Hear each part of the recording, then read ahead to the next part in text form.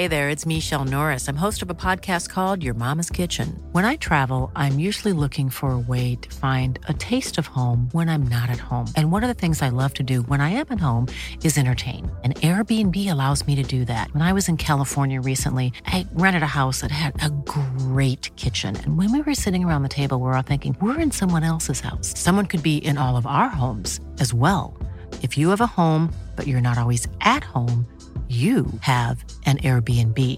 Your home might be worth more than you think.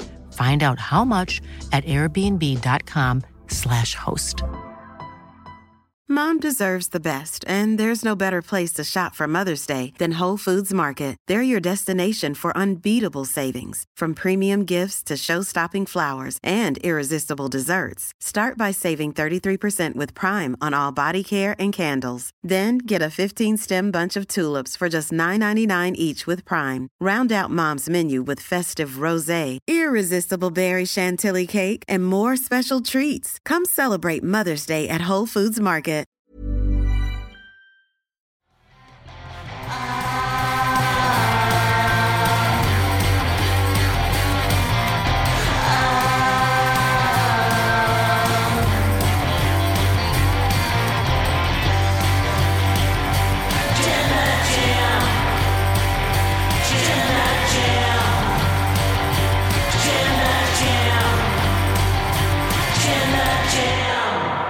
Adrenaline in my soul. Cody Rhodes got screwed by the Bloodline again. I am Luke Owen, DAD. I'm joined by Dan, the Professor, the Truth, your Jam That Champion, Leighton, and welcome to the Rest Stop podcast review of Monday Night Raw.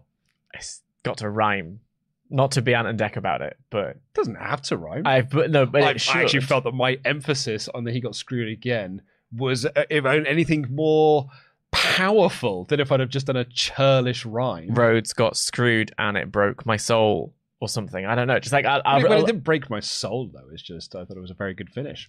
Fine. Welcome to this episode of Raw that took place on a date that I will not pronounce because people got very angry with me yesterday. Look, I have also learned something.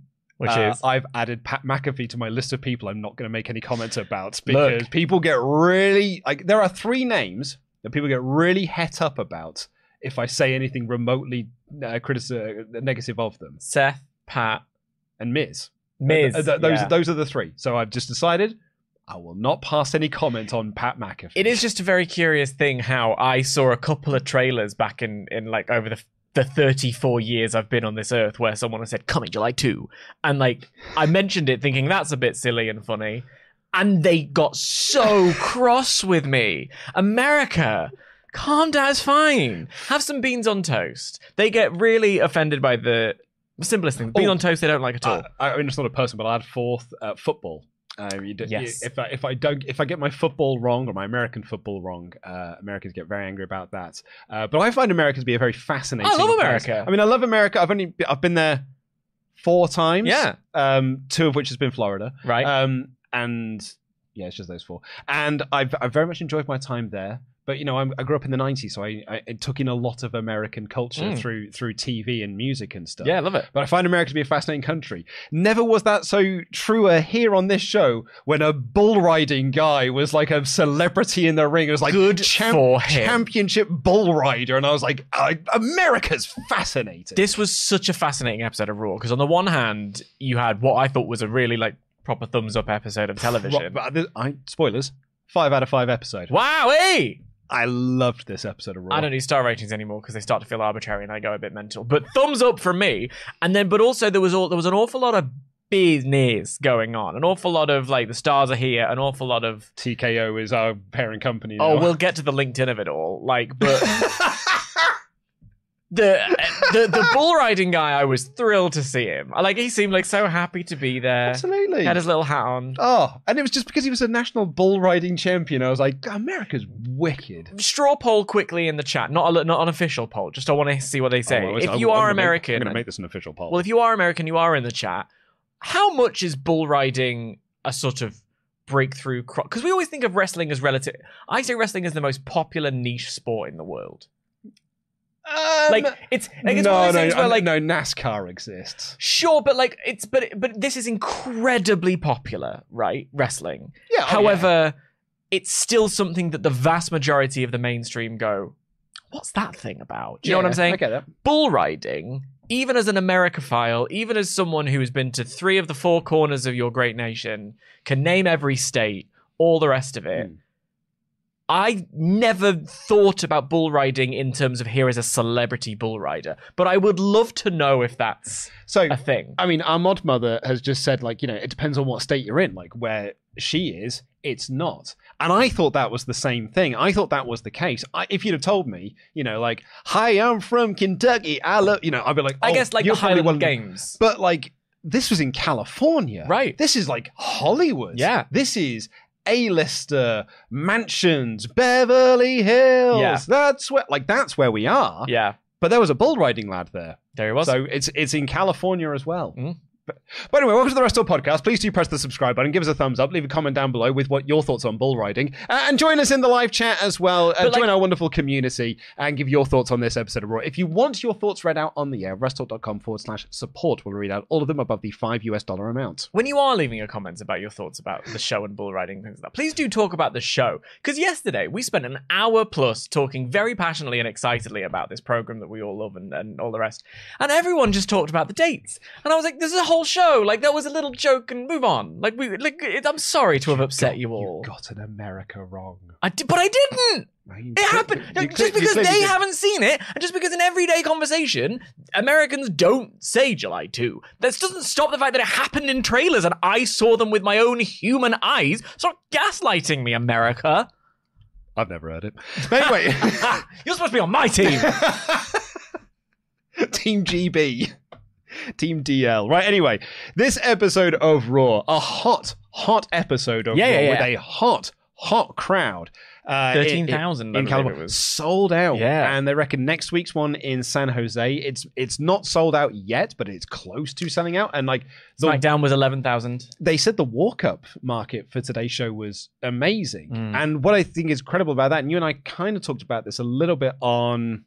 I can't remember which episode we talked about this on now. The idea of SmackDown, and they did it after the media conference, but there was no Rock or Roman or Cody there. But it was still like crowd there, had a great time. And that's kind of just how hot WWE is in the moment. It's not just one guy. Because The Rock's come back, and The Rock has made the product massively hot. But the product was hot leading up to that anyway. And the walk-up market for this, on a show where The Rock was not advertised for, shows just how hot WWE is. Do you want to be in the room? It's like a fun place to go. It's a hot ticket. And they showed that. They had that shot where they had a cameraman. They unfortunately didn't do it on the drone this time. But they had a guy just running in with the camera. And he ran in and he showed through the concourse and just showed this arena. And it looked spectacular. Yeah, I mean, like, it's I love that kind of thing anyway. Like, a bit of there were some production choices here in this program that were not nice.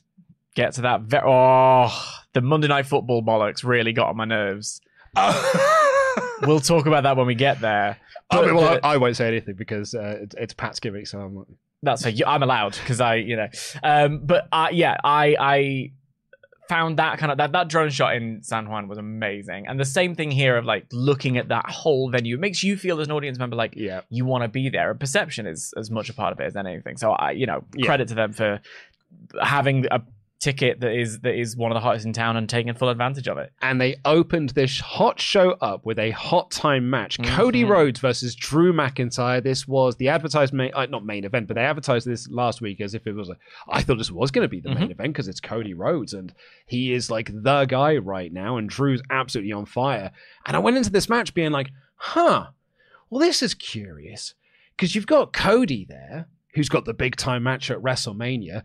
Doesn't take losses, does Cody. He's only been pinned once since he joined WWE, since he came back to WWE, and that was against Roman last year. So I was like, that's a curious place to put him. But Drew's going into the chamber this Sunday. It's like, well, you don't want to be beating Drew McIntyre. So there's me thinking like, oh, I wonder if this is just going to have a non-finish to it. Which, you know, that's why it's in the opener. And I don't begrudge them at all. They don't do it very often. It's like, you know, it's kind of like an AEW now. A DQ thing's a rare sight. I feel like these sorts of non-finishes almost like are less rare to be seen. Or they are more rare to be seen now than they were previously when it was like DQs were like every other match. And they had a really, really good pay-per-view quality match. I thought Cody was great. I thought Drew was fantastic. It was really back and forth. Not a rest hold in sight. It was just guys just being really, really good at what they do. Cody hit the super cutter and Drew kicked out of that. And Jimmy Uso then ran down to cause a distraction. And I'm like, right, well, here you go. Here's where the finish is coming in. Here's where we're going to get our non-finish here. Jimmy causes a distraction behind the referee's back as Cody Rhodes gets Drew McIntyre into the crossroads position. Solo Sikoa, hoodied and all. We all know it's you, mate. Takes the hood down and he gives Cody the Samoan spike. Drew then hits the Claymore. 1, 2, 3. Drew has become the second person to pin Cody Rhodes since his comeback to WWE. A huge boon for Drew McIntyre. Did Brock Lesnar not pin him? It was all referees' decisions. Ah. So this is like, and they were pointing this out on commentary. The last time Cody got pinned was against Roman last year. And that's why this finish is awesome. Mm-hmm. I laid this out in my edited review, but I'll do the brief version of it here so you can get your thoughts in here. But for me, this finish was great for 3 reasons. Number 1, it adds fuel to the fire of the Bloodline versus Cody storyline. B, feeding into that, he lost the exact same way he lost at WrestleMania last year, which means that Seth is right. Cody does not have a plan. And any plan that Cody does currently have is not working, because no matter how hard he's worked, no matter how much he's won a Royal Rumble, no matter how much he's back-to-back diddly-dee, he can't beat the Bloodline. Because if he tries, the same thing that happened to him last year will just happen again and again and again. Plus, the group's more powerful now because The Rock's there. And C, why did Drew turn heel? Because the Bloodline cost him a world title match. Solo Sikoa, in particular, interfered in his match. He would be world champion if it was not for the Bloodline, if it was not for Solo Sikoa. But what happened here? When Drew got this, he took advantage of it. Really without a second thought. Took advantage of it, hit the Claymore, won. Raise my arm, referee. I beat Cody Rhodes. Because he's a hypocrite. But a hypocrite who believes he's justified in his actions. I thought this was absolutely fantastic. Yep. I loved it. Can't run out anymore. But please do. Next segment was, that's it. You just summed it all up. Like, I think sometimes, apologize. I think it's simple. I think it's one of those things where I don't want to like pull the curtain back on what we do, but like when you are presented with simple storytelling, like you don't want to overanalyze it. Like you don't want to go to. I mean, we did kind of on SmackDown talking about the thumb and the pointing and the camera framing. It's always fun to do that, but sometimes text is not subtext; it's just text. And this was all here. Like it's the business of you lost in the same way. You do want to assemble your Avengers after all because you're going to need the help. Drew's hypocrisy of the Bloodline screwed me over, but also the elements of Drew being like an opportunist now. He's not, rather than, I'll ease up on you a bit, Seth, because you've got a bad back and that allows you to reclaim the advantage. He did it when he low-blowed Sammy by accident and then decided, sod it, I'm just going to take advantage of that. Oh, and this has worked out in my favor. I'm going to take it. Like, I still really want to batter them, as he would say later on. There's hypocrisy in all of it. It was just tremendously effective. And like the match itself had already been really fun. I'm a big fan of both of them, obviously. We got a top rope Cody cutter, which was, I think, a beauty. I was so excited about it. And then, yeah, and the positioning of where Cody was, looking directly down lens. The reason Solo's wearing a hoodie is so he can get through the crowd undetected. Like, I know that you're doing a bit, but that's why he's like hiding. It's not to hide himself from us. So we're like, who's that? It's so that he can get there without being seen. I like that because they're not supposed to be there. I also feel like that's just the Bloodlines thing. Yeah, Jimmy did it later on as well. Well, like, but again, gimmick. they're not supposed to be there, and that's something where like you can say it's silly if you want. I think it not only makes sense, I think it adds to the sense of injustice that we get of, hang on, not only is that not supposed to happen because it's supposed to be a fair fight, you're not even supposed to be in the building. You're on a different show. You're not booked to be here. So they've not been wandering around backstage where Cody might have seen them. They've been hiding out. The match is on. Let's go in and do a hit and run. I like that kind of... There's something about the lethal brutality, and we'll get to it later on in the main event with something that Jimmy was saying. There's something about the lethal, almost like SWAT team element of the Bloodline that is so good, and for several months now has sort of been a bit lacking. And now we're in this season, we can heat it up again. It's quite exciting. I had this thought when I did my edited review of SmackDown on yesterday's news, where like Roman had that moment on SmackDown where he sort of like almost reunited with Jimmy and Solo, and you have that moment of like, oh yeah, there are other members of the Bloodline. It's not just Rock and Roman. But I do feel like Jimmy, Solo in particular, I think massively off the ball. Off the boil rather. And I would argue a pretty big dropped ball from, he squashed John Cena at Crown Jewel and has had nothing off the back of it. And he's eaten pins, sort of since then. He should have been like, that should have been the start of a big momentum thing for him. And I don't think that's really been capitalized upon. But here interfering, I don't look at them as the B team. No. And which they could be looked at as. But I thought the presentation of them on this show didn't feel like, well, Rock and Roman aren't here, but it's okay because Jimmy and Solo are. You've got your hired mercenary kind of thing. Yeah, like Jimmy and Jay had this as well, because like, oh, well, Roman's not on this show, but it's okay, but we need to have Bloodline stuff, so here's just Jimmy and Jay, and here's Solo and Paul Heyman. But they didn't feel like that on this show. I actually thought the presentation of them was really, really great. Yeah. And I loved it as a finish, and I loved that Jimmy got involved later on as well, like a proper little menace as Jimmy Uso. A few people pointed out as well that when they did their little interference stuff and they were walking up the ramp, Jimmy was looking for a handshake from Solo Sikoa, but Solo did not give one. And there's all these little like seeds and stuff. Yeah. The segment on SmackDown, what apparently was like heavily scripted, word for word, beat for beat, exactly how they mapped it out to be, which seemed just to me that thumb is something. It's like, and the way that the camera's framed, it is supposed to mean something. I'm not inclined to care whether or not it was scripted when it's that good. Do you know what I mean? That sounds like a weird thing to say, but it's one of those things where like we have examples of scripted stuff later on in this show where I'm like, Jesus, that was really dire. Yeah. So the fact that this is done to the letter so well executed so perfectly that I don't care. No. I'm not a criticism of it being scripted. What I mean is that there are people who would argue, oh, the thumb doesn't mean anything. And my argument is like, no. I got what you meant. It has to mean something because it's in there for a reason. I also don't care if it's not. Do you know what I mean? I don't care if The Rock just has a thumb muscle that's too big that he can't. I don't care. Like, it might be. This is what I mean by this match being this finish rather being something you can look deep into if you want to, with the handshake with Jimmy and Solo, or you can just look at it as is. Like, the Rock could well be a fully fledged, not turning face at any stage member of the Bloodline, or he could have a plan to help take. I don't care, and that's to their credit. Do you know what I mean? That's what I think is effective. On that note as well, to WWE's creative credits on this, 2 weeks ago, like The Rock hugged Cody Rhodes and whispered something in his ear, and 2 weeks later, no one talks about it. I think they've done such a good job in rewriting. It's I think there's some people who see the acknowledgement that it was a pivot as almost like trying to call them out on a success. This is the opposite of that for me. It's like, well done on this booking on the fly. It's something I've talked about for ages in both major companies. It's really impressive. Like how disappointed I was on our SmackDown reaction to how excited I am now as a fan to just be like, yeah, go on then, do your thing. Yeah, because I'm enjoying myself and I don't mind which answer it is.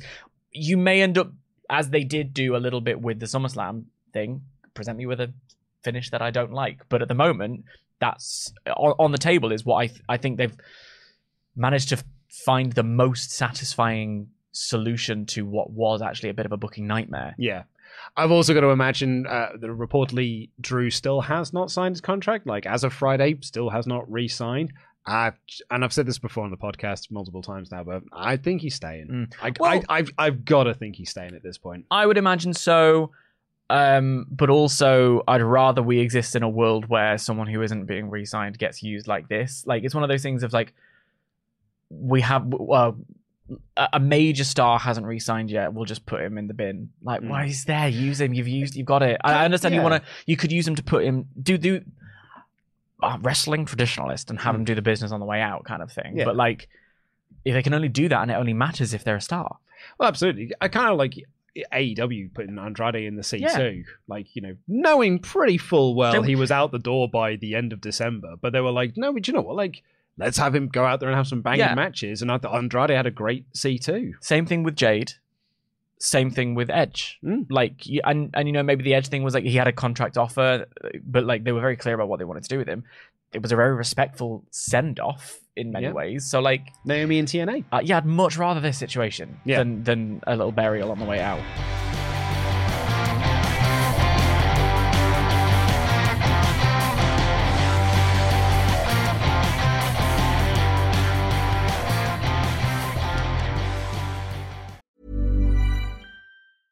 Quality sleep is essential. That's why the Sleep Number Smart Bed is designed for your ever-evolving sleep needs. Need a bed that's firmer or softer on either side? Helps you sleep at a comfortable temperature? Sleep Number Smart Beds let you individualize your comfort, so you sleep better together. J.D. Power ranks Sleep Number number 1 in customer satisfaction with mattresses purchased in-store. And now, save 40% on the Sleep Number Limited Edition Smart Bed for a limited time. For J.D. Power 2023 award information, visit jdpower.com/awards. Only at Sleep Number stores or sleepnumber.com. This Mother's Day, celebrate the extraordinary women in your life with a heartfelt gift from Blue Nile. Whether it's for your mom, a mother figure, or yourself as a mom, find that perfect piece to express your love and appreciation. Explore Blue Nile's exquisite pearls and mesmerizing gemstones that she's sure to love. Enjoy fast shipping options like guaranteed free shipping and returns. Make this Mother's Day unforgettable with a piece from Blue Nile. Right now, get up to 50% off at BlueNile.com. That's BlueNile.com. Mom deserves the best, and there's no better place to shop for Mother's Day than Whole Foods Market. They're your destination for unbeatable savings, from premium gifts to show-stopping flowers and irresistible desserts. Start by saving 33% with Prime on all body care and candles. Then get a 15-stem bunch of tulips for just $9.99 each with Prime. Round out Mom's menu with festive rosé, irresistible berry chantilly cake, and more special treats. Come celebrate Mother's Day at Whole Foods Market. Normally, being a little extra can be a bit much, but when it comes to healthcare, it pays to be extra.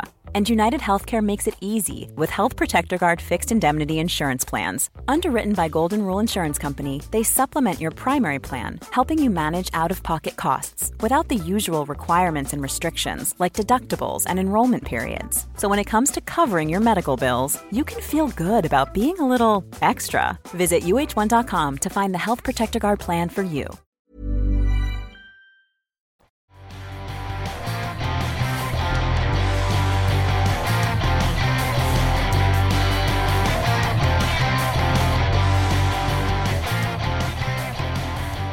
Well, what did you make of this? Let us know in the comments down below. Let us know in the live chat. And if you want your thoughts read out on the air, wrestle.com/support is the link to click. And Geek of Arabia is kicking things off to say, Bloodline costing Cody, his match was just business. Jimmy costing Jay his match was spite.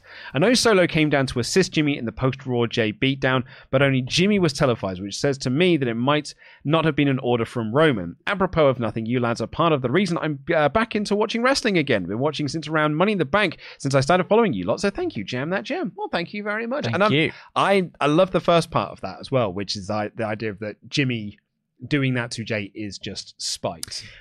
And yet, we'll get to it. Yeah, we will come on to that in a little bit later on. And we'll get to it. Since, this is from Watcher, since Cody beat Drew in WCPW, I was pretty glad to see Drew get the win here. What I was not glad about was WWE lying about how truth has been in WWE for over 20 years. I hope we were done with episodes of pretending wrestling doesn't exist outside of WWE. Oh, we'll get to that.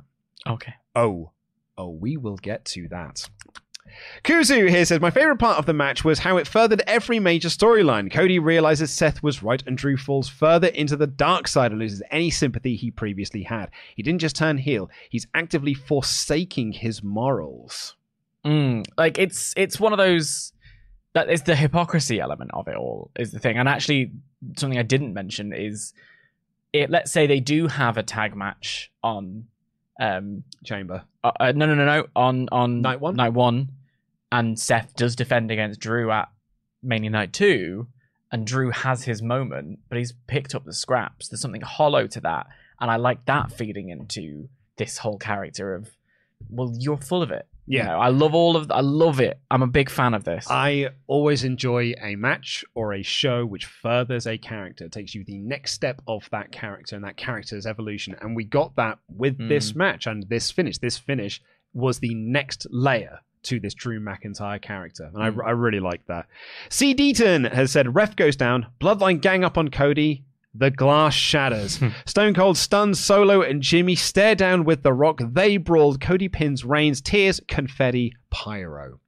I like that idea. I think you mentioned this earlier, and I believe this is a bit of a favorite of social media, this old idea of Avengers Assemble, and it's everyone that the Bloodline has wronged over the years. So LA Knight and Randy Orton come down to sort of like brawl with everyone, and it's every single person that's still with WWE and has not gone to AEW that have been wronged by the Bloodline over the years.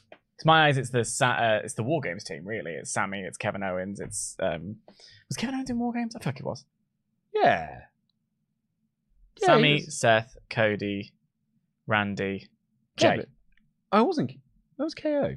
Oh, he's on SmackDown. He moved to SmackDown at that point. The brand split meant something. At that point, it did. Yeah. Well, we're on the road to WrestleMania now, so we have to have everybody together. But yeah, I love the Avengers Assemble situation. The idea that like, in a past WWE, it would have been signposted, that whole thing of like, I've got a lunatic in my corner, versus like something a bit more subtle. Like I actually appreciate the fact that on this show they didn't ram it down our throats. That's how he lost to Roman at WrestleMania. I don't even think they mentioned it.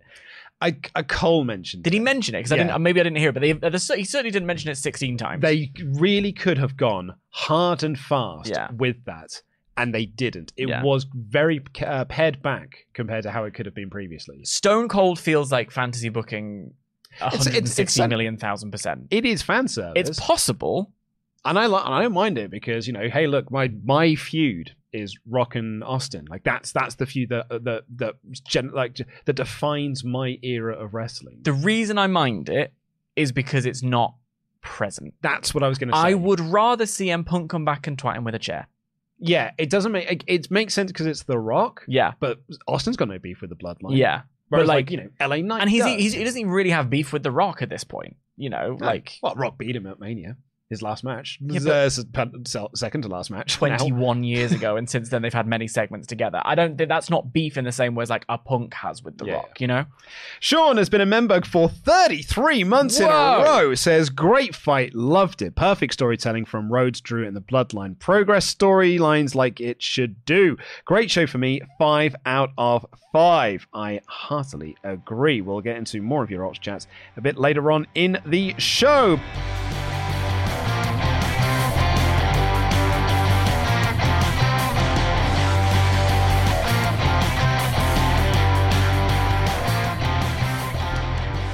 But after that Cody and Drew McIntyre segment, we got effectively promo-a-mania. Yeah. Because we got a promo for Jay versus Gunther, a video promo from Andrade, who's now gone back to Andrade El Idolo. We had Adam Pearce chatting backstage with Cody Rhodes. We got a video promo for Elimination Chamber. We then got Zoe Stark, Shayna Baszler, and Raquel making their entrances. Raquel Rodriguez made a return. Then we got a video promo for Truth and Judgment Day. And in all of that, you had this moment where they were replaying the finish of Drew and Cody, but Pat was drawing on the screen like it was a sports thing, where he was like, they did the move here and a yellow arrow points. But it was done, I would argue, this undermined how good of a finish it was. I agree with that completely. Because it was silly. Yes. It's not like, this player made this pass, and as you can see, the ball is going to make across here. This person's moving up this way. This is why this was so clever. This is why this is so clever. What it was, oh, look, there's the thumb of Solo Sikoa. And here, look into the eyes of Drew McIntyre with this, and like the camera zoomed in and stuff. It felt like it was a parody of NFL. Yeah, it was So bad. I get they're going for like the real sports feel or the like including more sports element, new elements of production. Did you say this is a Pat thing that he does on his shows? That's what someone else said earlier. I don't know. I will say it's not exclusive to Pat. It's on Monday Night Football here in the UK. It's on Match of the Day. Like this is a sports thing. It's a sports thing. So it's not actually Pat that I've got a problem with here. First of all, the circle around Cody's face wasn't a circle, so that looks silly. Then also, this is where this is where Solo's eyes are looking, and then that thumb is going into. I know, just show me the replay, and like then it was the zoom in to Drew's face, which just genuinely looked stupid. It was actively detrimental. It made it look a little bit cringe, like a parody. I didn't appreciate it. I thought it took away from that. I don't know if there is a way to incorporate that kind of thing, if that's something that you want to do as a production team. I don't know if there's a way to incorporate that in wrestling. I just don't think this is an art form that lends itself to that kind of analysis. And it certainly doesn't with the hottest angle on this show, because it just was silly. It was silly. It did feel like a parody. What it felt like, and I mean this with the greatest of respect to who I'm going to say this about, this is what it would look like if we did it. If we had said in a creative meeting, oh, we'll do this as like a replay thing. Oh, I see. I would have then said, let's make it as silly as possible. Because if we got Brian Children in. Because we can't do this good. Yeah. So let's do it as badly as we possibly can, because that's the joke. It's a little bit like you've sent it over to a sketch in the news. Yes, exactly. Yeah, like Brian Children, absolutely right. We had a doctor character for a little bit. It's like the sort of doctor character, he would have done this sort of thing. This would have been like, I'd have said, push it further. No, zoom in. Zoom in on the eyes, because that's really silly. It was a bit Alan Partridge. Yeah. Remember Alan Partridge on the Day Today? On the Day Today, yeah. I don't think Partridge would ever go this silly, though. I think Partridge wouldn't have been this silly at it. Be a Partridge shill as well. There's only so much income you can have. on the Partridge payroll. Yeah. Lynn's over in the corner with a stack of money. I love Alan Partridge. When I did my Instagram AMA the other week, said, what is your favourite Partridge quote? And I was like, oh, there's just stuff that I use in day-to-day life. It does happen. No, Alan, you can't. Well, there's no need for that. It do be like that. From that same episode. It's a good paper. Anyway. We then had the last chance battle royal, as I revealed earlier, as I mentioned earlier. Raquel Rodriguez made her return to WWE in this match. And when she made her return, I was like, okay, so you're winning this match then. Particularly then, because Jade was not in the match. Yes. Yeah. And that is what happened. It was long. This was given time. It was, again, our only women's match on the show, but it was given time. And you know, people got eliminated. They did some more stuff with Elektra Lopez and Zelina Vega, which I quite enjoyed. Zoe Stark and Shayna Baszler working together. They had Tegan and Natalia repeat the spot they did at the Rumble, only this time it was Natty that eliminated Tegan. It came down to Mia Yim, Raquel Rodriguez, Baszler, and Stark. Yim got tag teamed out by Baszler and Stark, and then Raquel fought them both off to win. They did do the Santino spot with Chelsea Green. It looked like she'd been eliminated earlier in the match, but she hadn't.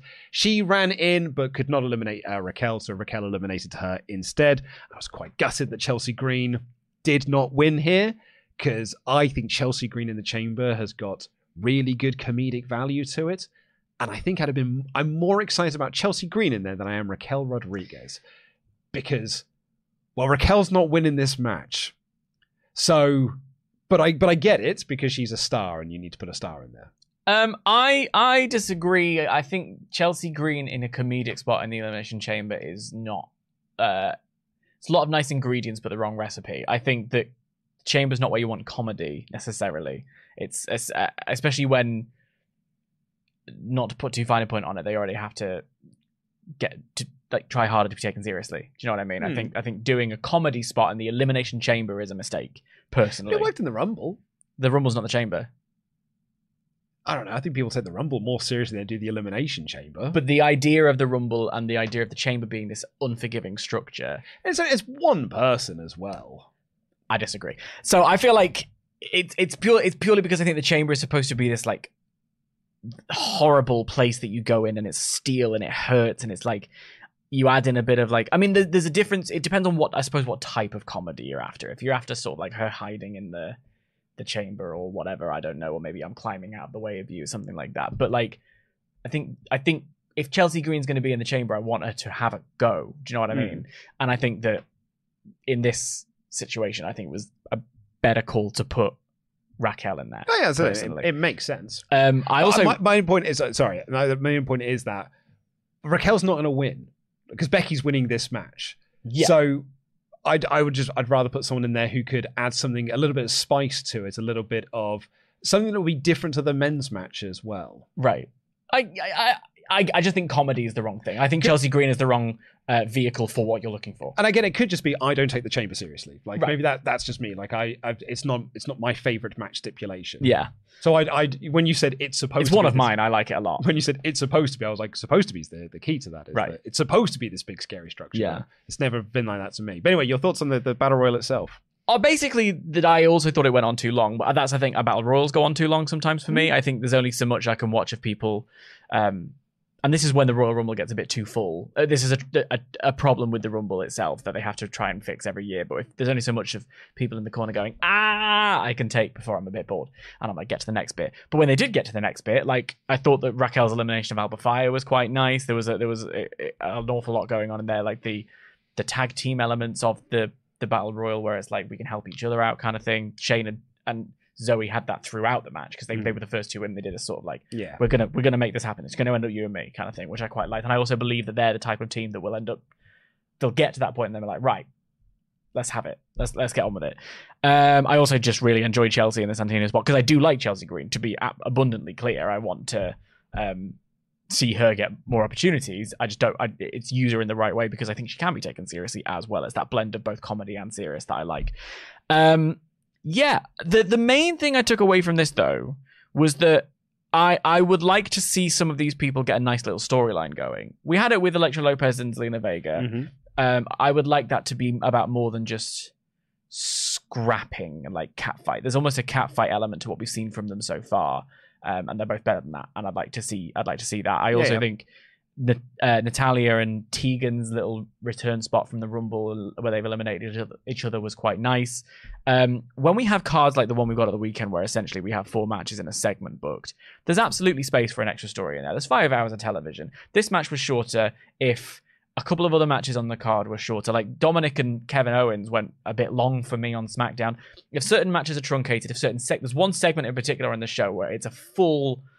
I don't know the exact timings of it, but it is a long segment. And I think you can achieve what they did in that segment so much better with a much briefer backstage segment. You've then got time throughout the show. It's all this pacing thing to slip in another storyline, which can then ultimately lead us to another match. And there's a lot of different combinations in this Battle Royal where I was like, oh, I'd like to see something from you. I'd like to see something from you. You know, so it's a positive that I'm weirdly framing as a negative. Yeah. Yeah. My other favorite moment of this match is Xia Li got eliminated fairly early on, and then later Katana Chance was doing some moves, and Michael Cole called her Xia Li. I'm allowing that one because there's lots of people at once, and he's been doing it without a week off for 26 years. I did the exact same thing at the Rumble. Yeah. You do it with me sometimes. I mentioned this on the Rumble review, and it happened in our live reactions. I thought Bayley's hair had come asunder. Yeah. And I was like, oh no, all of her hair's will come out. This is like, look. And then I was like, oh no, that's Alba Fire. Yeah. I just saw black and red hair, and I was like, oh, that's probably Bayley. You can tell there's a limited amount of fabric in the back because a lot of them are wearing, like, Alba Fire, Isla Dawn, and Raquel Rodriguez were all wearing the same colours. Same gear. Jey Uso cut a promo on Gunther. He wears glasses now. He looks great. It was a cool promo. It is a cool promo. Nia and Rhea had separate sit-down interviews. Rhea said that she's worked too hard to get here. When she first came into this company, she was too preoccupied with doing what people wanted her to do, but then she just did what she wanted to do and has worked out all the better for her. Nia was slightly more stilted in her delivery, which was just ba ba ba ba ba ba ba ba ba ba ba. And then Rhea said, I'm just going to beat you. I hate these segments. I hate these side-by-sides. Like, they just don't work for me. Do you remember that Ronda Shayna one before SummerSlam that was like, Jesus Christ, that. I want that. Do those. Because they feel like it's the same thing with a Bam non-factor. Like, I'd rather we sit down together and then there's a tension because they're in the room together. These side-by-sides. The only time I've ever seen it work is when Riddle and Seth went off on each other for a bit. I don't love it. And it doesn't help when it does feel stilted. WWE celebrated people from Netflix that were behind them. That's the LinkedIn part of the evening. Jeez. They were all wearing black. Yeah. And it might just be because I was at the Rev Pro show at the weekend on Sunday and I was chatting to some people who were working the show and they're all wearing black as well because they're crew. Stage crew, yeah. Yeah, not supposed to be seen. And I was like, I wonder if they're supposed to be seen. But because they get pointed, I was like, why are they all wearing black? Well, they'd also been spotted partway through by someone on Twitter, I think it might have been Jimmy Van, but like had been like, oh, the Netflix people are behind or the TKO board members are behind. And then they popped up and said, hello, here we are, because we're in Anaheim. And like, I also just really like that it looks a little bit like Office Night Out. Yeah, do you know what I mean? Big Office Night Out. They were going to go to a Chili's after this. They had their pints in the air. They're like, woo! Woo-hoo! Jackie had a special on Truth about his time in the Judgment Day.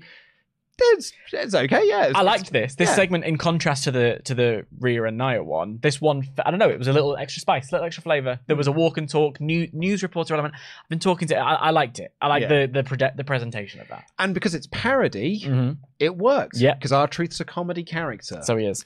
Michael Chandler Bing was in the audience and he cut a promo on Conor McGregor. I think this. I kind of made a bit of fun about this in the edited review. Because I just, that's part of my thing. It was like, I don't watch UFC, but as a broader thing, I think this is cool. This is kind of like this felt like an Endeavor episode because the people that were there, the boxer and the bull riding guy, are all represented by Endeavor. Like Endeavor owned the representation company that he works, or the promotion that he works for or something. So this felt like this was the Endeavor show because UFC are being represented in this show. And a few people have even pointed out that in the framing of this, when he lays out the challenge to Conor McGregor, the camera moves to include the WrestleMania sign behind them. Do you think it happens at Mania? No. No? Don't don't cross your streams. Well, Conor's wanted to do wrestling stuff for years. Well, he's not challenging to a wrestling match. He's challenging to an MMA fight. And as MMA and WWE are cousins. They're not the same. No, I know. But they're now owned by the same. Yeah, company. I get it, but I don't think they work. It'd be like, hey, how much are you enjoying this FA Cup final? Well, at halftime, we've got a lovely bit of golf for you. Like they're both sports and they're both owned by the same, but they're very different. I think it would be. I personally would find that a mistake. I would too, but I'm not saying I would put it past them. I thought as well when he's calling him out, I'm like, we have seen in the past these celebrities coming in and using it to promote something that's not WWE having died a death, and I didn't think this did. I thought it was quite crowd were into it. Yeah, exactly. Yeah. And I think that they put the WWE fighters often in the crowd during UFC fights. I think that kind of cross promotion is good, but I think having a UFC match in the middle of WrestleMania would be a mistake. Chad Gable cut a promo on Ivar talking about building momentum, and Ivar got to cut a return promo as well. Then we had the Awesome Truth and DIY taking on Judgment Day, and here is where I have my little bone to pick with WWE. The match itself I thought was good. I liked it very much. I thought the match picked up once Ciampa tagged in. Yeah, like I have this thing. So I'm watching Extreme Rules 2014. At the moment for WrestleTalk Extra. And that's got the Shield versus Evolution match on it. And that match is a match that people really, really like. And I remember liking it at the time as well, but having gone back and rewatched it, I didn't love it as much the second time round. And the reason for that is because, the first 2/3 of it are just slowly working over someone to build to a hot tag. Yeah. And you do it twice in that match. They did it here as well. But then once the actual hot tag happens and everyone just gets in and starts hitting big moves, the match is really good. And I think it's how you leave them. You almost remember that final. When I'm reading reviews of it at the time, no one's talking about the first 2/3. They're not talking about Randy Orton slowly working over Dean Ambrose. They're just talking about when Roman tags in.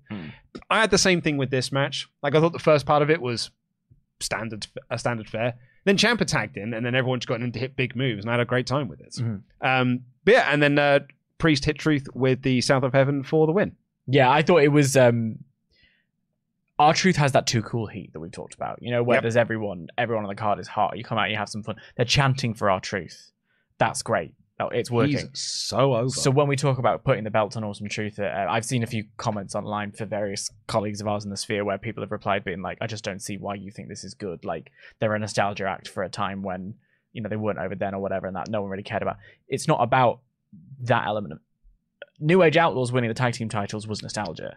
This one, R-Truth is more over now than he ever was with Awesome Truth. This is not a nostalgia thing. No one's nostalgic for Awesome Truth, but people are really into R-Truth and The Miz right now. Well, this is it. And so there's the reuniting of these two together in this team. They just happen to have a team name and they happen to have history.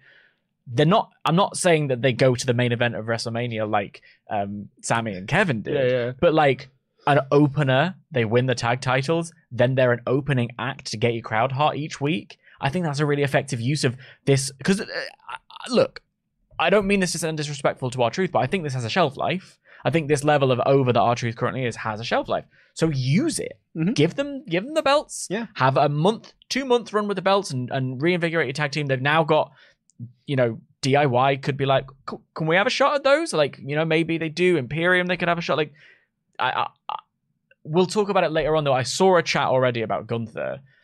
At some point, with title reigns, if they're on people too long, you start getting bored. Mm-hmm. So I feel like we're about to go into a new era of titles and things like that. Or at least they need to consider looking at a new era of titles. And putting them for a brief period of time on a hot act to open your show is a good shout. So I thought the match was fine. I thought the final moments of it were a lot of fun. Here is where I have my little bone to pick, though. Because at the start of this, R-Truth makes his entrance. And in his lower third, comes up with a little factoid about R-Truth. And that factoid says, R-Truth has been an active member of the WWE roster since 2000. A record. R-Truth signed with WWE in 1999. Yeah. He made his main roster debut in November of 2000. I actually remember it very, very well. Getting rowdy. Because I was a mark for the Road Dogg. And Road Dogg. How the turns of tables. Exactly. And I was a massive mark. I loved the New Age Outlaws. I was a massive mark for the Road Dogg. So Road Dogg got a new tag partner. I'm like, oh, brilliant. This is exciting. Also, look at him go. Like, this guy's really good. This K Quick, he's really, really cool. He's very quick. They had a new fun song, Getting Rowdy. I'm like, I'm a mark for tag team wrestling. So I was like, great. Another tag team for Edge and Christian and the Dudleys and Hardys and Right to Censor. Yeah, I'm really into this. So I remember November 2000 very well. R-Truth then got released from WWE in the summer of 2001. He didn't even make it a full calendar year in WWE on the main roster before he got released. And then he went to TNA Wrestling. He became a world champion in TNA Wrestling. He was a member of the 3 Live crew, do not you forget. He was a tag team with Pac-Man Jones, because Pac-Man Jones came in and he couldn't do a wrestle, so R-Truth had to do everything for him.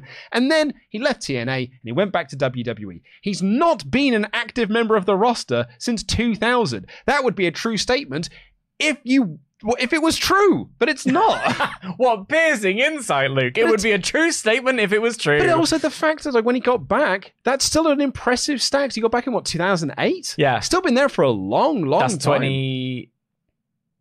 15 years. Yeah, that's still a long time. Why lie about this? You could also just say he made it... Because they're saying he's really old, but he's still young. Great. That's their bit about First him. Wrestled for WWE in 2000. Yeah.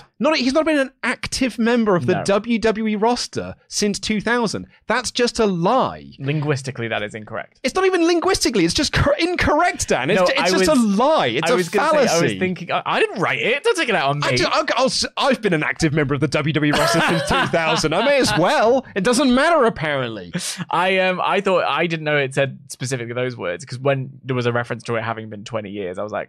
I wonder if, like, cumulatively between the first run and this run, it's 20 years. It's not. It's like it's 18, 19. It's a handful of months, and then his 2008 run onwards. Yeah. So I'm so sorry. The TNA Erasure is real. Well, I thought they were really starting to pay attention to TNA after they brought Jordan Grace in at the Rumble, but it turns out they don't care about TNA. Because if they did, they would have referenced the great stuff he did in TNA. He's a former NWA World Champion, and you are showing no respect for that whatsoever. I've been an active member of the WWE roster since 2023. Technically, if this is the words we're going to do. Absolutely. I was on telly. I'm an active member. Yeah. Of TNA. You haven't on WWE. Oh, okay. I've been an active member of the TNA roster since 2005. Oh, you on telly then? Yeah. Well, I was a part of the forums that were talking about TNA wrestling. It's the same thing, isn't it? I mean, if you just say it, I've said on a broadcast. It's manifesting. I've said it on a broadcast. Ergo, it must be true. I'm sorry. We got a recap of the Bloodline on SmackDown. And then Jackie interviewed Sammy about all of his recent losses, and he said, I need to put a pause button on this Drew McIntyre issue. But there is a path to Mania. I just don't know what it is yet. It will reveal itself to me, and I will be a champion. Let's talk about it now, because I feel like this sort of ties into some of this. The Chad Gable match later. Because when Chad was doing his, I'm trying to build momentum, I'm going into WrestleMania, it's all about momentum. It felt like, and this was sort of the feeling from the show, is that, we're going to pick up that Chad Gable Gunther thread that we started in September of last year, and that will be the WrestleMania program of Chad versus Gunther. But with Sammy's promo here, do you think it's Sammy could go into that Gunther program instead? Or do you think Sammy's going to try and insert himself into the Drew-Seth match? Well, I brought it up last week, or maybe the week before, talking about is Sammy there in the Gunther conversation, and it was kind of shot down because on the list of things, it just sort of felt like the weirdest one. I do feel like it is the weirdest one, honestly. I feel like it's I'm not going to complain, but I don't know if it fits. Until he said I'll be a champion, I was sat there thinking like, well, because technically Bronson Reed has also said he's going to be a champion, and is Bronson Reed going to be involved? I don't know. But there was an element of me that was like, are we setting you up for a Seth Rollins, I need a match at Mania, mystery opponent, surprise debut, surprise return, Okada situation? Sasha Banks, maybe. I don't know if that's what it's going to be instead. I don't know, because when we get to Chad Gable, I'll talk about it then. But there's other things that would suggest that maybe that's on the way. So can I give you my pitch? Sorry, give you my pitch. Mm-hmm. He goes to SmackDown, and it's a triple threat at Mania of Sami Zayn, Kevin Owens, and Logan Paul. And you're almost doing what you did with Drew and Sheamus last year. Owens is trying to win this United States Championship while Logan Paul, he got screwed out of the belt at the Royal Rumble. Logan Paul might eliminate him in the Elimination Chamber, but he's going to beat him at WrestleMania. But Sammy's desperate for a title. And that's the title match that he has. And it's almost the two of them can cancel each other out. Or maybe Sammy pins Kevin and wins the US Championship, and that's more fuel for Kevin Owens of like, you not only did you steal my moment, you took the title from me, like the opportunity of me winning the title. It's a nice pitch. Thank you. My return, my pushback, please do, is I don't know if I want to see Kevin Owens versus Sami Zayn over the US title. Like, it first of all feels too soon from them having been, I know it's been over a year now, but it feels too soon from them having reconciled. And like, I think it would be more interesting to have I'm quite sold on the idea of a multi-man ladder match for the US title. I don't imagine that's actually going to happen because they haven't fed it or seeded it or given us any indication that it will. I still think maybe LA Knight is in with a shot against Logan Paul. Mm-hmm. Yeah, I don't know. I just don't want to see that too soon. I think that would be hot-shotting, and I also think that at this stage of their career, that feud is over a world title. Mm-hmm. You know, otherwise, what are we doing? We're going to do it again when they get to world title? I don't know. What came next was far and away my least favorite thing on the show. Becky came out for a promo. You'll never guess what happened. Liv Morgan interrupted. You'll never guess what happened. Raquel interrupted. And then Naomi interrupted. Then Tiffany Stratton interrupted. Then Bianca Belair interrupted. They all stood in a row. They all brawled. Nia Jax showed up and beat them all up. And she was the one who stood tall. Yeah. This is a segment where I would chop and change it and make it way more effective and also save yourself a bunch of time that you can give to something else in the show, which is that first, I actually think it's a massive misstep, first of all, because at one point Pat said, or Nia Jax, like, interrupted her promo to remind her that Nia Jax could win, because Becky didn't say that. Like, there was no... And actually, the good thing... They've done something really kind of smart here with this Elimination Chamber, in spite of themselves, and they haven't actually looked at it, which is that Becky has beef with both Rhea and Nia. So in theory, she should be cutting a promo on both of them, right? Mm-hmm. But instead, she's only cutting it on Rhea, which means me as an audience member knows what's going to happen. So I'm not as interested or excited as I could be, which is an objective failure. Liv Morgan also has an issue with Rhea Ripley that was brought up very well, and that's a good story that they can be telling. But once again, it feels like by giving us the press conference visual we haven't really got anything to believe that Liv Morgan's going to follow through on that beef. For me, it's just a classic WWE contrivance. And it wasn't good and it wasn't bad. It just was, right? Yeah. And I feel like what you do instead is have Becky come out and cut her promo on Rhea and Nia, go backstage, commercial break, come back. She walks into the locker room. She's like, getting ready. And then Liv comes up and is like, hang on, like, look, don't disrespect the rest of us. I've got my own beef as well. They have that exact same conversation. They're just not doing it with the pauses that you have to add in for entrances and the rest of it. And also, if you're in the locker room, guess who else is there? All the other women. Like, they're all there as well. They're already in situ. They can have a conversation. And then Nia comes in and just batters the ever-living tat out of them and throws them into and breaks a few shelves and breaks a few chairs and, like, basically looks like, you know, Godzilla or whatever, and leaves them laying, and you've got a great like low angle shot to make her look powerful as she walks out, and it feels different, it looks different, it's all done so much quicker. I just feel like you could have made a bigger impact rather than doing this classic contrivance. I think WWE production is better than this. Yeah. I think that WWE creative is better than this. This is... We've already recorded our Elimination Chamber predictions. We talk about this a bit on that show, which will be out tomorrow.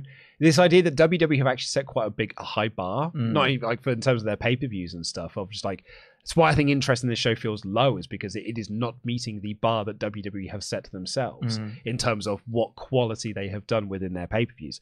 And I feel that sometimes production and creative is in this as well. This segment 3-4 years ago would have just been any other segment on Raw. There's been any other segment on SmackDown. It's like they do this every single year for the Elimination Chamber. But now I think the product is so much better, and the creative and the production is so much better, that when you do a segment like this that does feel like it's from 4 years ago, from 5 years ago, more than that, 10 years ago, you're like, why? You're better than this. Yeah. Like, I think you can do better than this. I thought this was really lazy, counterproductive, and boring. Yeah. The only enjoyment I've seen people get out of this segment, and the only thing I got enjoyment out of this segment, is that when they all started brawling, Becky and Bianca looked at each other and went, all right, and just started fighting each other. This is another thing that when we were talking about the matches at the weekend, the work isn't the problem. No. Like, I like all of them did a good job with the words that they had. I thought, like, it's just the nature of standing out there and doing the promos leads to a row. Yeah, it leads to a certain type of promo. And like, I like seeing Naomi back. I think, you know, there was an energy there. She's like, oh, Raw, here we go, let's do this. It was fun, it was fresh, it was different. Tiffany Stratton has a great energy. She showcased it on SmackDown. She showcased it here. For the new viewers who haven't watched NXT, Becky doing her, oh my god, another one thing is all fun. Like, all of that is fun. It's just that we are now past this. Yeah. And I would like them to go in the Attitude Era, not to be like the past is better. This would have been a backstage brawly segment. I'd like to find that blend of doing some things in ring, doing some things backstage. I think it would be much more effective. I also felt that Becky told all of them before she went out, don't worry, I've got a solid 3 minutes I can do about the hat. Yeah. And it is going to crush. Yeah. It is going to crush out there. And it didn't. And it felt like almost every person who came out had to reference the hat. Yeah. Almost to be like, yeah, that gag didn't get over, did it? Gunther got a promo on Jay, and Nakamura got a promo on Sami Zayn. They're having a rematch next week. It's Shinsuke's job to lose. Yeah, his job was to try and lure Okada to WWE. Well, maybe they should have let him win a couple things. Yeah, but he was facing Cody, and Cody can't lose at the moment. Yeah, but maybe they should let him win other things. Because at the moment... He beat Sammy last week. Did he? By normal means or by... Well, yeah, Drew distracted and Nakamura won. Yeah, I suppose that's one win. I don't know. I'm just not excited about Shinsuke when I was excited about Shinsuke. Oh, yeah. No, I mean, I think that feud with Cody Rhodes did him zero favors whatsoever. Well, the feud with Seth did him zero favors. Oh, absolutely not, no. Yeah. And that's why... But which is such a shame, because the second that feud started, I was like, and again, it's cool. Like, we had it with Damage Control over the weekend. Like, God, they look cool. I keep thinking about it. This Shinsuke character is cool, but I don't care anymore because I just see him lose all the time. Exactly. Ivar took on Chad Gable. Neither man did get an entrance, and I've been on my high horse about this, I suppose. I got really, really annoyed at WWE last year when they did not capitalize on the Chad Gable momentum, and I was actively irritated on shows that Chad Gable was so over, organically got over And then they got behind him, put him into this great program with Gunther. They had an awesome match on Raw. His child cried at ringside. It was so good and so emotional. And then they just stopped putting him on TV. Yeah. So I went and I checked. That Gunther match was on September 4th, which was 23 weeks ago. Since then, he has had 8 matches on TV, and he's lost 7 of them. And now they're just like, oh, we need a new Gunther program. Well, people like that Chad Gable thing we did 9 months ago. Let's do that again. But rather than us carrying on that momentum and building up and people still really being into him, we've now got to start again. And it did start again. Because when Chad and Ivar were wrestling to start this, crowd weren't into it. Crowd weren't making any noise. Crowd were quiet. Crowd were bored. Crowd were checking their phones. When's the main event going to start? And then when Ivar did a top rope move, the crowd were like, oh, this is fun. And then they got into the match a little bit. You could have had this since September of last year. You could have capitalized on this. And that's my one criticism I do have about the Triple H era of WWE. I don't think they're very good at capitalizing on momentum. Yeah. I think they drop the ball quite a lot. They're very good at building up guys, but then there's not a lot of follow-up to them. What's cooler than being cool ice cold is the kind of refrain. Because, yeah, it has been that. And yet, because I know Chad Gable, because I love him as a wrestler, I know he can do it. Exactly. Do you know what I mean? Like, it's that thing of I know he can pull it out, and I know that I've always said that you can heat things up like that. Like if you get the right combination of people, story, and promo, you can make things like you could bring Sheamus back and whack it in a microwave, and it'd be absolutely amazing. Sure can. There's a way to make Sammy versus Gunther feel like the hottest thing. Jay and Gunther tonight, like I didn't think we'll have to talk about that when we get there because there's room and innuendo, but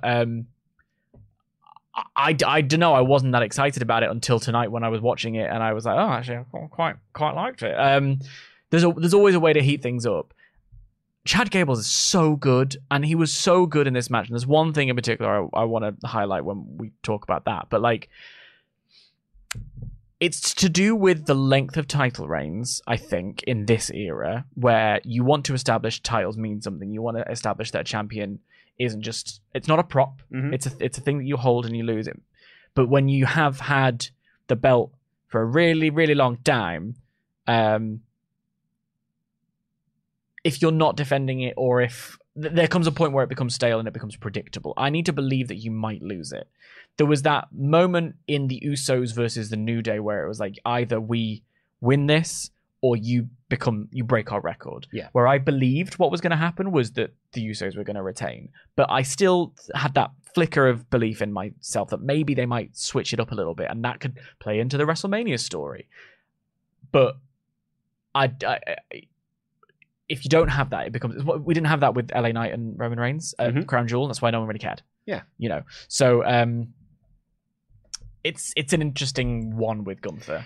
Well, for me, on the Chad thing, it's a case of, and I said this about Cody, when WWE were pivoting from the original Rock plan, I said, God, WWE are lucky that Cody's so good, that Cody can just do one promo and he'll probably fix all of this because he's that great. That's Chad Gable, but it's in ring. Yeah. Like, Chad Gable has had all of his momentum just completely cut off from him because they didn't capitalize on how over he was in September of last year. Bearing in mind as well, I said that, he's lost 7 of his last 8 matches. The one match that he did win was the week after that Gunther match. And then every other time we've seen him on TV has either been tags or where he loses, or in a singles match where he's lost. And it's not even like they were telling a story of him trying to rebuild momentum. He was just a guy on TV that was losing. Yeah. But he's so good. He's so good that all it takes is 2 matches. And people are like, oh yeah, I'm massively into Chad Gable again. So you're lucky that he's that good. Oh my God, put him in a match with Julius Creed and I'm going to lose my mind. But you could, what would you rather have as like a viewer, as a fan? I'm sort of speaking to the audience here. What would you rather have? Would you rather have just a guy that's just in 2 matches can get himself over, or a compelling, good narrative over several months where he does rebuild himself and it's like, I am going to get that match with Gunther. I'm going to have my rematch with Gunther and I'm going to build and build and build on this, as opposed to just not being on TV, or if you are losing for a few months and then just being like, oh, now I'm starting. Yeah, it doesn't. It's this is the other thing with having to have it all happen at WrestleMania. We talked about it with the Elimination Chamber when there was the idea that maybe the Rock Roman might take place at Elimination Chamber. This idea that everything has to happen at WrestleMania is, I think, a mistake. The idea that like Gunther has to lose the Intercontinental title at WrestleMania, Cody has to win the World Championship at WrestleMania. WrestleMania is the granddaddy of them all for a reason. I get that. I'm not trying to diminish that or take that away. But if you say, well, these things have to happen there, you then got like the idea of Cody loses this one because we're going to do it again at WrestleMania 41. I'm like, well, we've got to get to WrestleMania 41. That's ages away. Like, there's so much, and that's when you start feeling like you're spinning the wheels. And like in this moment, you have Ivar doing it. So the bit I want to put over with how good Gable is right at the end of the match, where first of all, Gable's been showing why he's Chad Gable and all the things that he's got. He's done the Chaos Theory, essentially just like, I'm strong German suplex. And then he pulls down his straps, and you know how I feel about pulling down a singlet. For me, it's the thing that like really gets my head going. He does a moonsault. His moonsault worked. Ivar's didn't. And he goes for a pin, but he doesn't really go for a pin. He's not looking to get the 3. What he's looking for is Ivar to kick out so that Ivar can turn his momentum over, and Chad's got his foot for the ankle lock. I've trapped you. I've done it. I've got you covered. And Ivar taps out. And like, that for me is so genius and so clever, and that's the brilliance. That's the stuff that you as an audience member are going to see, even on someone who has lost a lot like Chad Gable has. You're going to see that and go, yes, more of that, please. And that's why I've always believed that you can heat him up in time for a WrestleMania match with Gunther. And at the weekend, he beat him by DQ in the house shows. So that's another wrinkle where it's like, interesting. And that got reported a lot.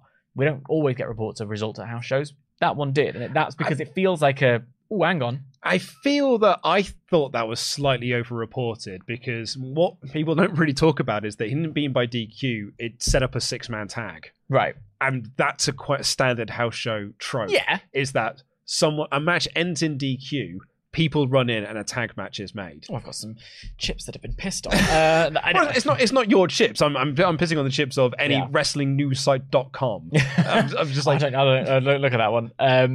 No, but yeah, I take your point. But it is. He's just well good, and I think we need to look good at when I'll go into it more when we get to the Gunther chat. Yeah, well, I mean, I think, and I'm sure some people will point this out in the comments.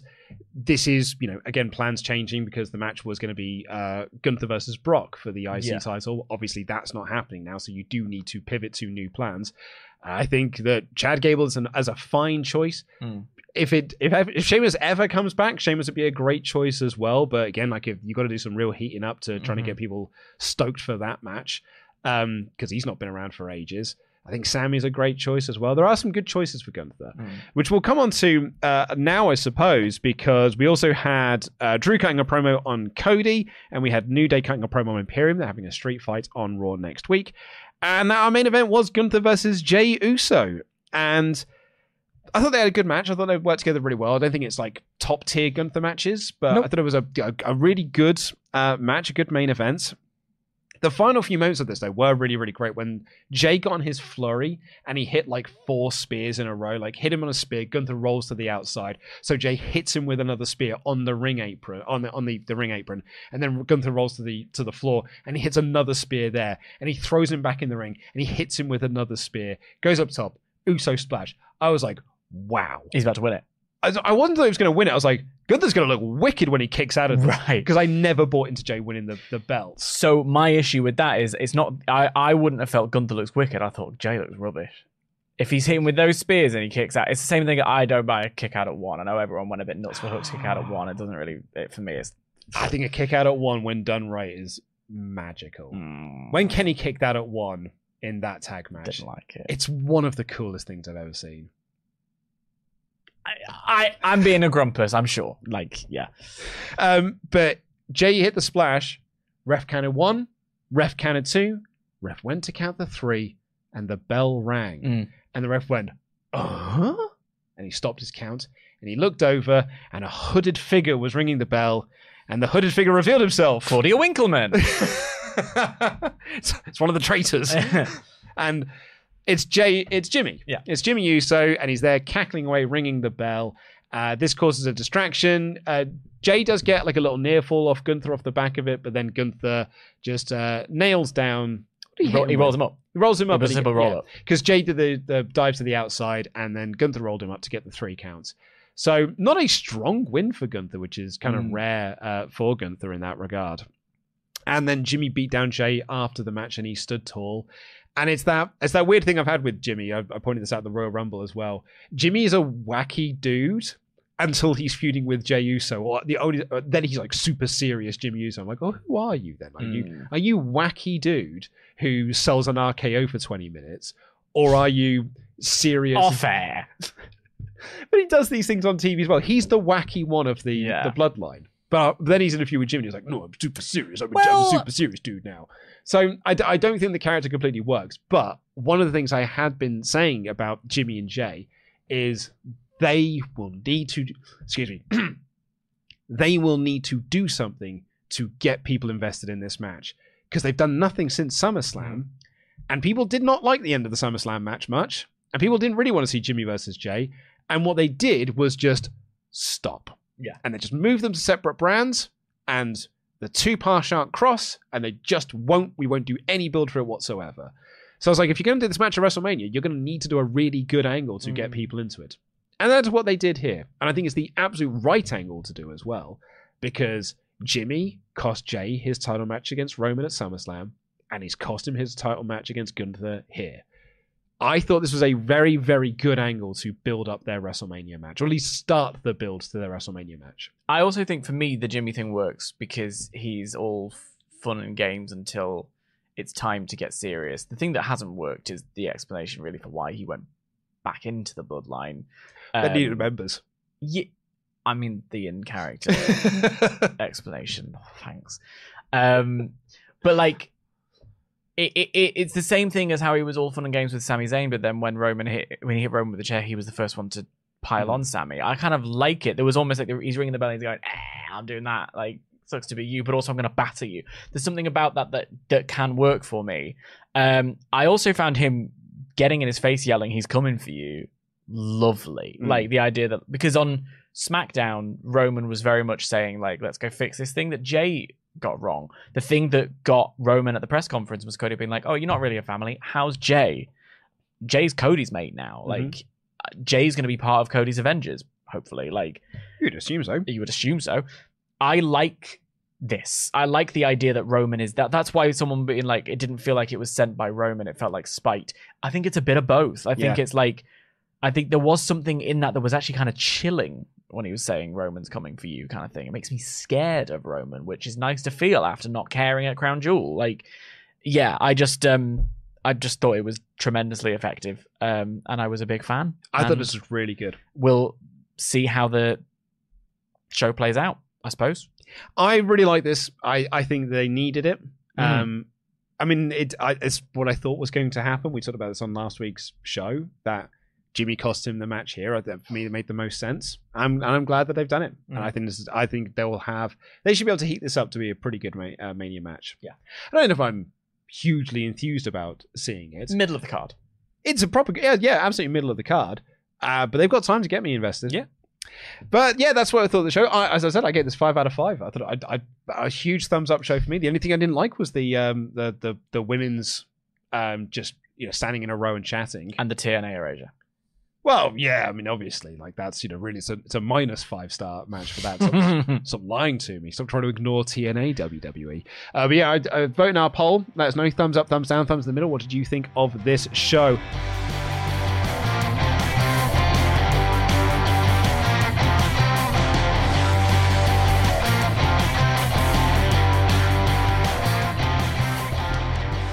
And head on over to patreon.com/WrestleTalk. We've got loads of cool and exclusive content up on there at the moment. A new episode of Survival Series Thunderdome Edition is there for you live. You can go and check that out, as well as our review of Royal Rumble 2014 for WrestleTalk Extra, our first chapter on the breakup of The Shield. The next episode of that will be going out in a couple of weeks' time, and it'll be us reviewing Extreme Rules 2014, which features a cage match between Bray Wyatt and John Cena that is rubbish. So I look forward to talking about that. If you're one of our $25 and above Patreon pledge hammers, you get your name read out on this show like these fine folk. Have a glass of Sherry Martell, Jay Simmons. The Real Boss, Matt Robinson. Max Kurt Wallander Wallen. Michael Mark for Life Plowman. The Batsman, Nathan Baddy. The Intriguing Infrared, near Alfredo Whale. Leader of the Brass, NJ Hornsberg. Parking Lot Brawl Champion, Parker King. Peter Fiber Brauntus. Probably better than Kyle, Philip O'Reilly. The man who wears the gold, the man recognised by Swaff Nation International as the 24/7 champion, our legend. And Raw's brand ambassador, Redman 2490. That is your Hall of Fame class for Tuesday, the 20th of Feb.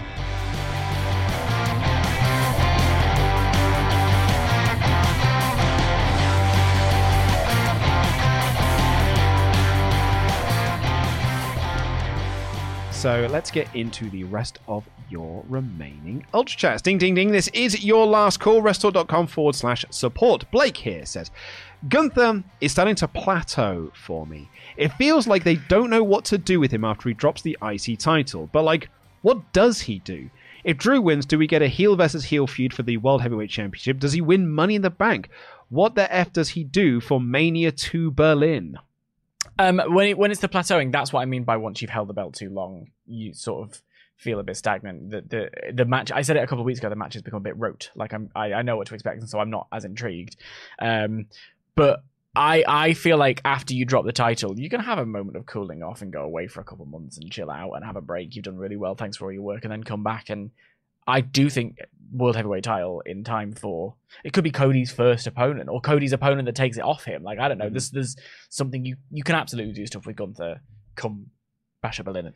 Yeah, I'd imagine if he's sticking around on Raw, then there's a World Heavyweight title picture to be having that. I think you're right. I think there's something to be said for taking a little bit of time off after losing the belt at Mania. I don't think that's the worst thing in the world.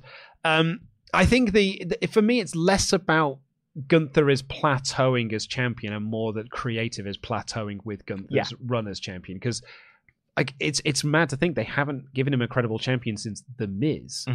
And even then, The Miz wasn't really seen as a credible threat, but Miz and Gunther worked together so well that they made Miz feel like an actual credible threat to the title. Yeah.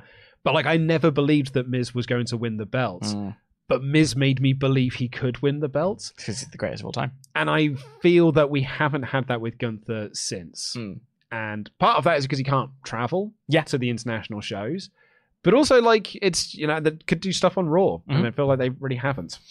Charles Berg has been a member for 33 months in a row. Great episode. I had lots of fun. I think R-Truth may be one of the best members of the WWE roster. He's reliable, has an enduring character, and he gets pops. The crowd went ballistic when he was doing the John Cena stuff. It was great.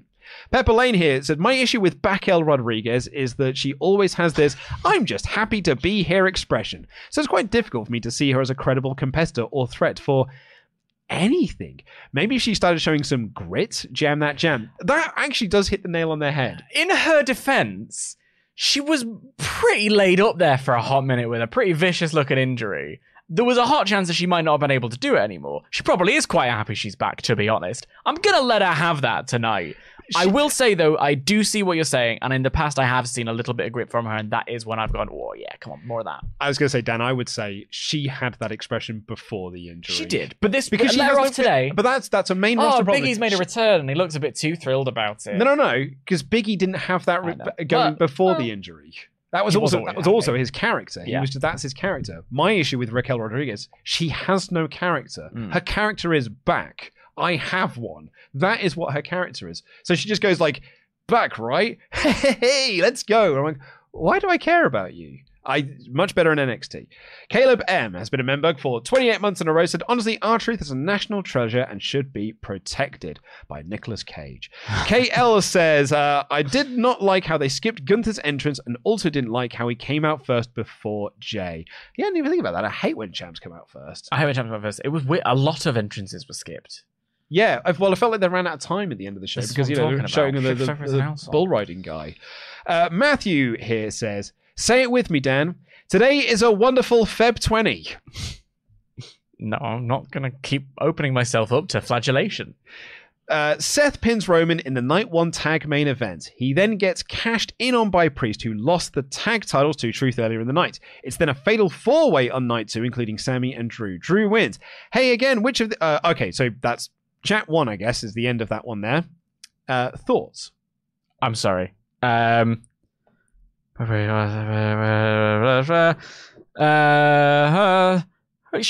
I don't overbook. Yeah. Don't overbook. We've got till July. Yes. And at the moment... July? Oh, with Money in the Bank. With Money in the Bank. And at the moment, Priest doesn't feel like that. It doesn't feel like anywhere near this. So don't overbook. I'm glad he said... I'm glad he did say in an interview... Why he's not cashed in? Yeah, the reason why I'm not cashing in at the moment is because Seth's injured. Yeah. It'd be nice to put that on TV. But, Matthew has a follow-up question here, which is, which of these 2018 to 2020 WWE rating boost ideas were your least favourite and which was the funniest? Wildcard rule, every TV match is 2 out of 3 falls, quarterly brand invitational, Raw Underground, and Raw's third hour gets dark. Oh my God, the 2 out of 3 falls was bollocks.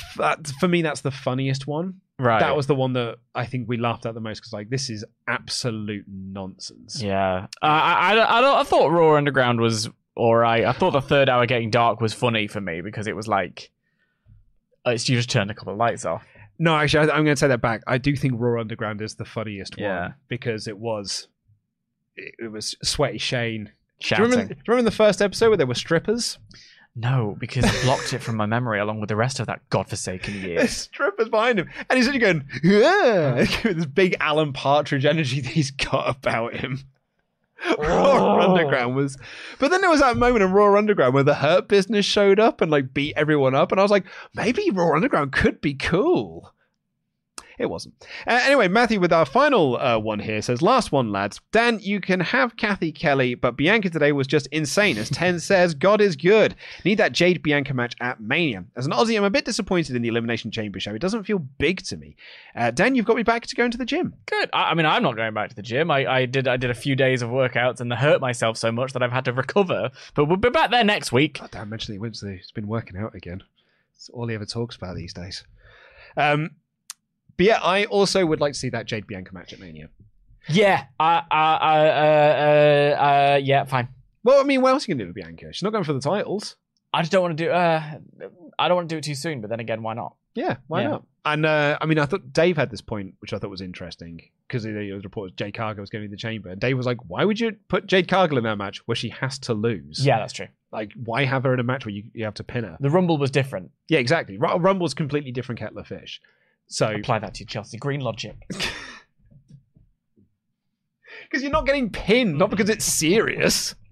The rules of the match are literally different. You are panicking at the wrong disco there in terms of what you're trying to say about my thoughts. Anyway, I also agree the chamber doesn't feel big, but we'll talk about that on tomorrow's prediction show. Caleb here says 3 things I can't stop thinking about from this episode. How much I love the finish of the Cody Drew match, how much I love seeing Gable finally win with the ankle lock, and how excited I'm to see Jimmy and Jay in Philly. That's brotherly love. See your brother. That's funny. You know what I mean, with an ankle lock and then you lie down with the legs. The grapevine. Oh! Aran here says, I like Pat. I get why some don't, but I've been a football fan since his day, so I'm biased. But I think having someone legit excitable and slightly less knowledgeable, more like a fan as color commentator, is good for drawing and keeping casual fans like me. Casual fans. What did I say? Casual fans. Casual fans. Sorry, it's been a long day. Luke, I've done 2 episodes of Survival series. Yeah, we did, yeah. And I've done the news, and I've done the predictions, and I've still got some other stuff that I need to sort out as well. It's a heavy performance day. Yeah. Luke, what if the character reason Jimmy is more serious is because he goofs around during Roman's feuds, but takes it seriously when it's him versus his blood for superiority? I take it more seriously when I play sports against my brother than against just a friend.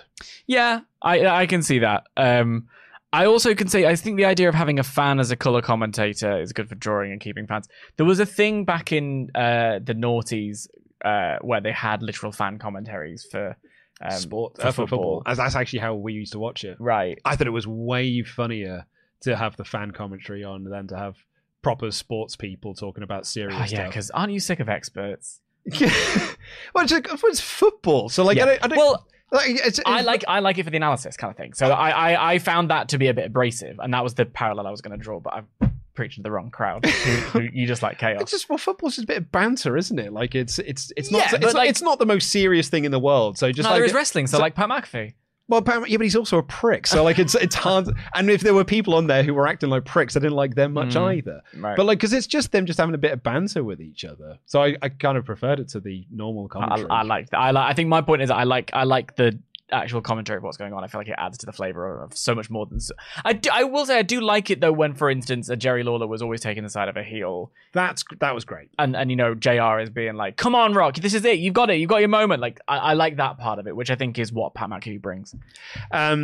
Yeah, I mean, he's been a bad bully. What was the other thing I was going to say about Pat? Just then, you reminded me of. You're supposed to. Well, no, it was in reference to that of having a fan on color commentary. Well, we had that with Matt Stryker, and it wasn't good then either. He was marking out, bro. He really was. Michael Cole did not like him much. Leia here says, long-time watcher, first-time ultra-chatter. Just wanted to say that Cody-Drew match was beautiful and such an exciting start. A wonderful Raw, in my opinion. Also, you two are my favorites to listen to.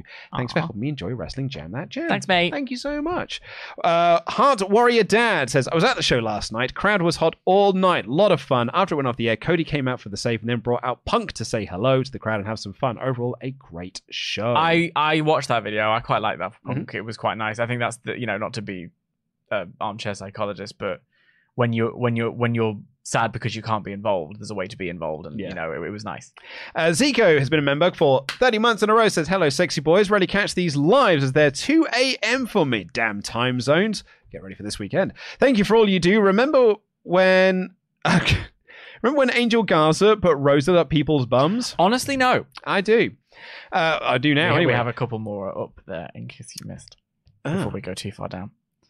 Justin here says, idea for Gunther at Mania, gauntlet match. Have Gunther be dominant against multiple guys like Bronson, Chad, Ivar, Ricochet. And the final entrant is Sheamus, who beats Gunther for the belt, still protects Gunther, who can go for the world. I think you've overthought this, Justin. Well, I think if you just want to do Sheamus and Gunther, just do Sheamus and Gunther. Yeah, I don't think that's the worst idea in the world, but no. But I feel like you keep Gunther strong and bury about 5 other people. But that's what I mean. Is like I feel sometimes as fans we just overthink things. And then Damian Priest cashes in and gets it as well. Yeah, well, I think the simplest option is just do the match you want to do. And then Stone Cold comes out. Mr. Toff has been a member for 13 months in a row, said, call it a pivot or a work. WWE are on a roll and are doing a great job in story, and I can't wait for the run-up to Mania. Jam of that jam. Agreed. 10 Ruzza, it's always interesting hearing people from the UK mark out for the US. Here in Australia, it's way better and less mad, but mad for good reasons. Lads, come to Australia. You'll prefer it here. First drinks on me. I will only come when you sort out your spider issue. My God. Yes. Have you seen your spiders? They're too big. And they're everywhere. Danny Minogue in her book, yes, I've read Danny Minogue's book, but Danny Minogue in her book once said that she was just having a shower and she turned to the side and there was just this giant thing on the wall. No, thank you. No, thank you. I do, however, really like watching Australian baristas. They've got these logs where they just set up the camera and make drinks for about an hour. That's very calming. And I would say this, I'm going to put over Australia. Yeah, lovely. Do you know what Australia's really... I've got relatives there. £10 poms. Do you know what Australia's really good at? Taking other countries' TV formats and making them better. Right. So Married at First Sight was that's true. Was a very good social experiment. Yeah. Australia looked at that and was like, wouldn't it be better though if they just hated each other? I beg of you to stop. And they made it a better TV show. And so Married at First Sight Australia is so much better than the UK one that the UK one has just copied the Australian format. I'll also say as well, I think Traders Australia was better than the first series of UK Traders. That first series of Traders Australia is incredible. Clairvoyant is one of them. And that's why, because Australia took our concept, actually a Dutch concept, but took a concept and made it better because they're like, you know who should be in this? A clairvoyant and a private detective. It was so much better. Shout out to my Uncle Al and Auntie Pat in Melbourne. Nice. I hope you're watching. Plus, Bluey. To celebrate, also bring Revolution big business. To celebrate WrestleMania 40, I wouldn't mind Austin Foley being involved in the Rock and Bloodline. It'll be fun. Give us the chaos of the Attitude Era. Gives it the chaos of HBK Rock segments. Pass the torch big time to this gen on the big stage. Cody has got to win, though. I don't actually hate... I don't hate Austin and Foley getting involved. I will also say I keep thinking about Mick Foley because that's that segment you have with Punk going around where it was like 29 days, mate. 29 days in my 3 reigns as champion. I'm a legend kind of thing. That I think about that a lot when we talk about like Gunther's long reign or Roman's long reign and the argument for keeping it going till Hulkamania which I'll tell you something about afterwards that I've thought about, but that we don't have time. Yeah, we don't have time for that, unfortunately. But what we do have time is that Australia is better than America. Commonwealth. Outer Rim Observer has been a member for 20 months in a row. So if Braun is going to be on SmackDown, who is Gunther going to face at Mania? You figured he would be on Raw, and WWE clearly still has the brand split, I guess. It's Chad, I guess. We'll find out. Yeah. And Alex here says, Dan, you can't tell Americans that their dating format is wrong when the podcast video is titled by month, day, year. Also, Luke, have you heard of a new board game, Sonic Roll? It plays exactly like a classic Sonic the Hedgehog game. I will check that out. So, I can answer this question for you. But first, can I say, I don't title the videos. Number one, leave me out of this. I'm just a small town boy living in a lonely world. Dan's job is to come here with his insights and his good looks and his punctuality. Everything else is all set up by me and our wonderful team that we have working here. The reason because I don't know how to work a computer.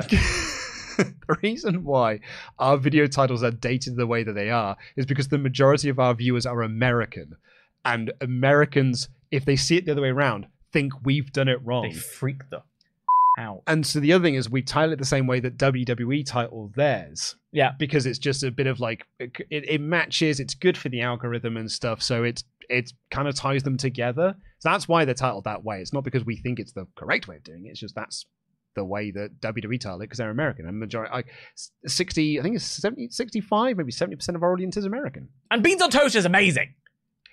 Yeah, look. Evie with the Wrestle Purist posted up a picture of chips the other day, and it was one of those like, which of the four? There was gravy, curry sauce, cheese, or mushy peas. All of them. And he was like, you can't be serious with this. And I messaged being like, the correct answer. I was like, the correct answer is gravy for the record. Well, that's how I like curry sauce. Well, that's and what, actually, I like mushy peas. Mushy peas and gravy. That's what I said. I was like, really, the correct answer here is gravy, but curry sauce, it's a banger. Because they don't do it down south. They do gravy down south. Is what I'll have. I'll have curry sauce. Chips, cheese, I can kind of sort of take or leave. Mushy peas, I can also take or leave. All about mushy peas. But if I'm taking sauces, if I'm having a fish and chips, it's curry sauce or tartar sauce. Battered sausage dipped in the mushy peas. If I'm getting, well, I mean, obviously I don't now, but when I was eating battered sausages, that and curry sauce, mate. Oh, it's delicious. Well, now I know. Anyway, what dinner come tonight. at me with your grits. Hey, you want this bowl of grey slop? Also, a pie is not another word for pizza. No, it isn't. No, it's not. A pie is a pie. And actually, if I'm going to your fancy restaurant and you tell me you're serving me a pie and all it is a casserole with a pastry lid on top, that's not a pie. I'll have £5 off my meal, thank you very much. That's not a pie. This is why the revolution happened, isn't it? This is why they've got independence. They didn't want any part of us. Anyway, let's end the poll and see what you thought of this. It's not a pizza pie. That's not a thing, Hector. It's not a pizza pie.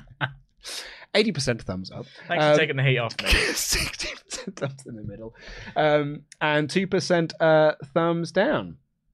So you go, 8% thumbs up. Lovely. I actually thought it was going to be higher. I thought it was just a great show. Yeah, I think there was a few things that were a bit lacking. So I can understand that, but I liked it.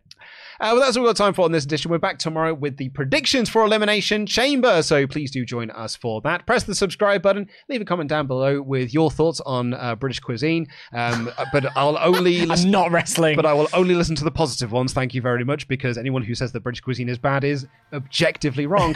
And we will see you on Thursday as well for the AEW Dynamite review. I've been Nico and DAD. That has been Dan. Jam that jam.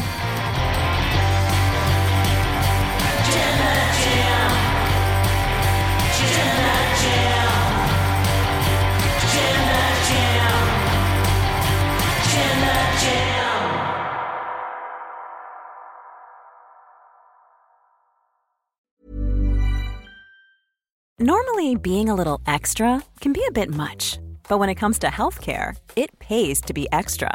And United Healthcare makes it easy with Health Protector Guard fixed indemnity insurance plans. Underwritten by Golden Rule Insurance Company, they supplement your primary plan, helping you manage out-of-pocket costs without the usual requirements and restrictions like deductibles and enrollment periods. So when it comes to covering your medical bills, you can feel good about being a little extra. Visit UH1.com to find the Health Protector Guard plan for you.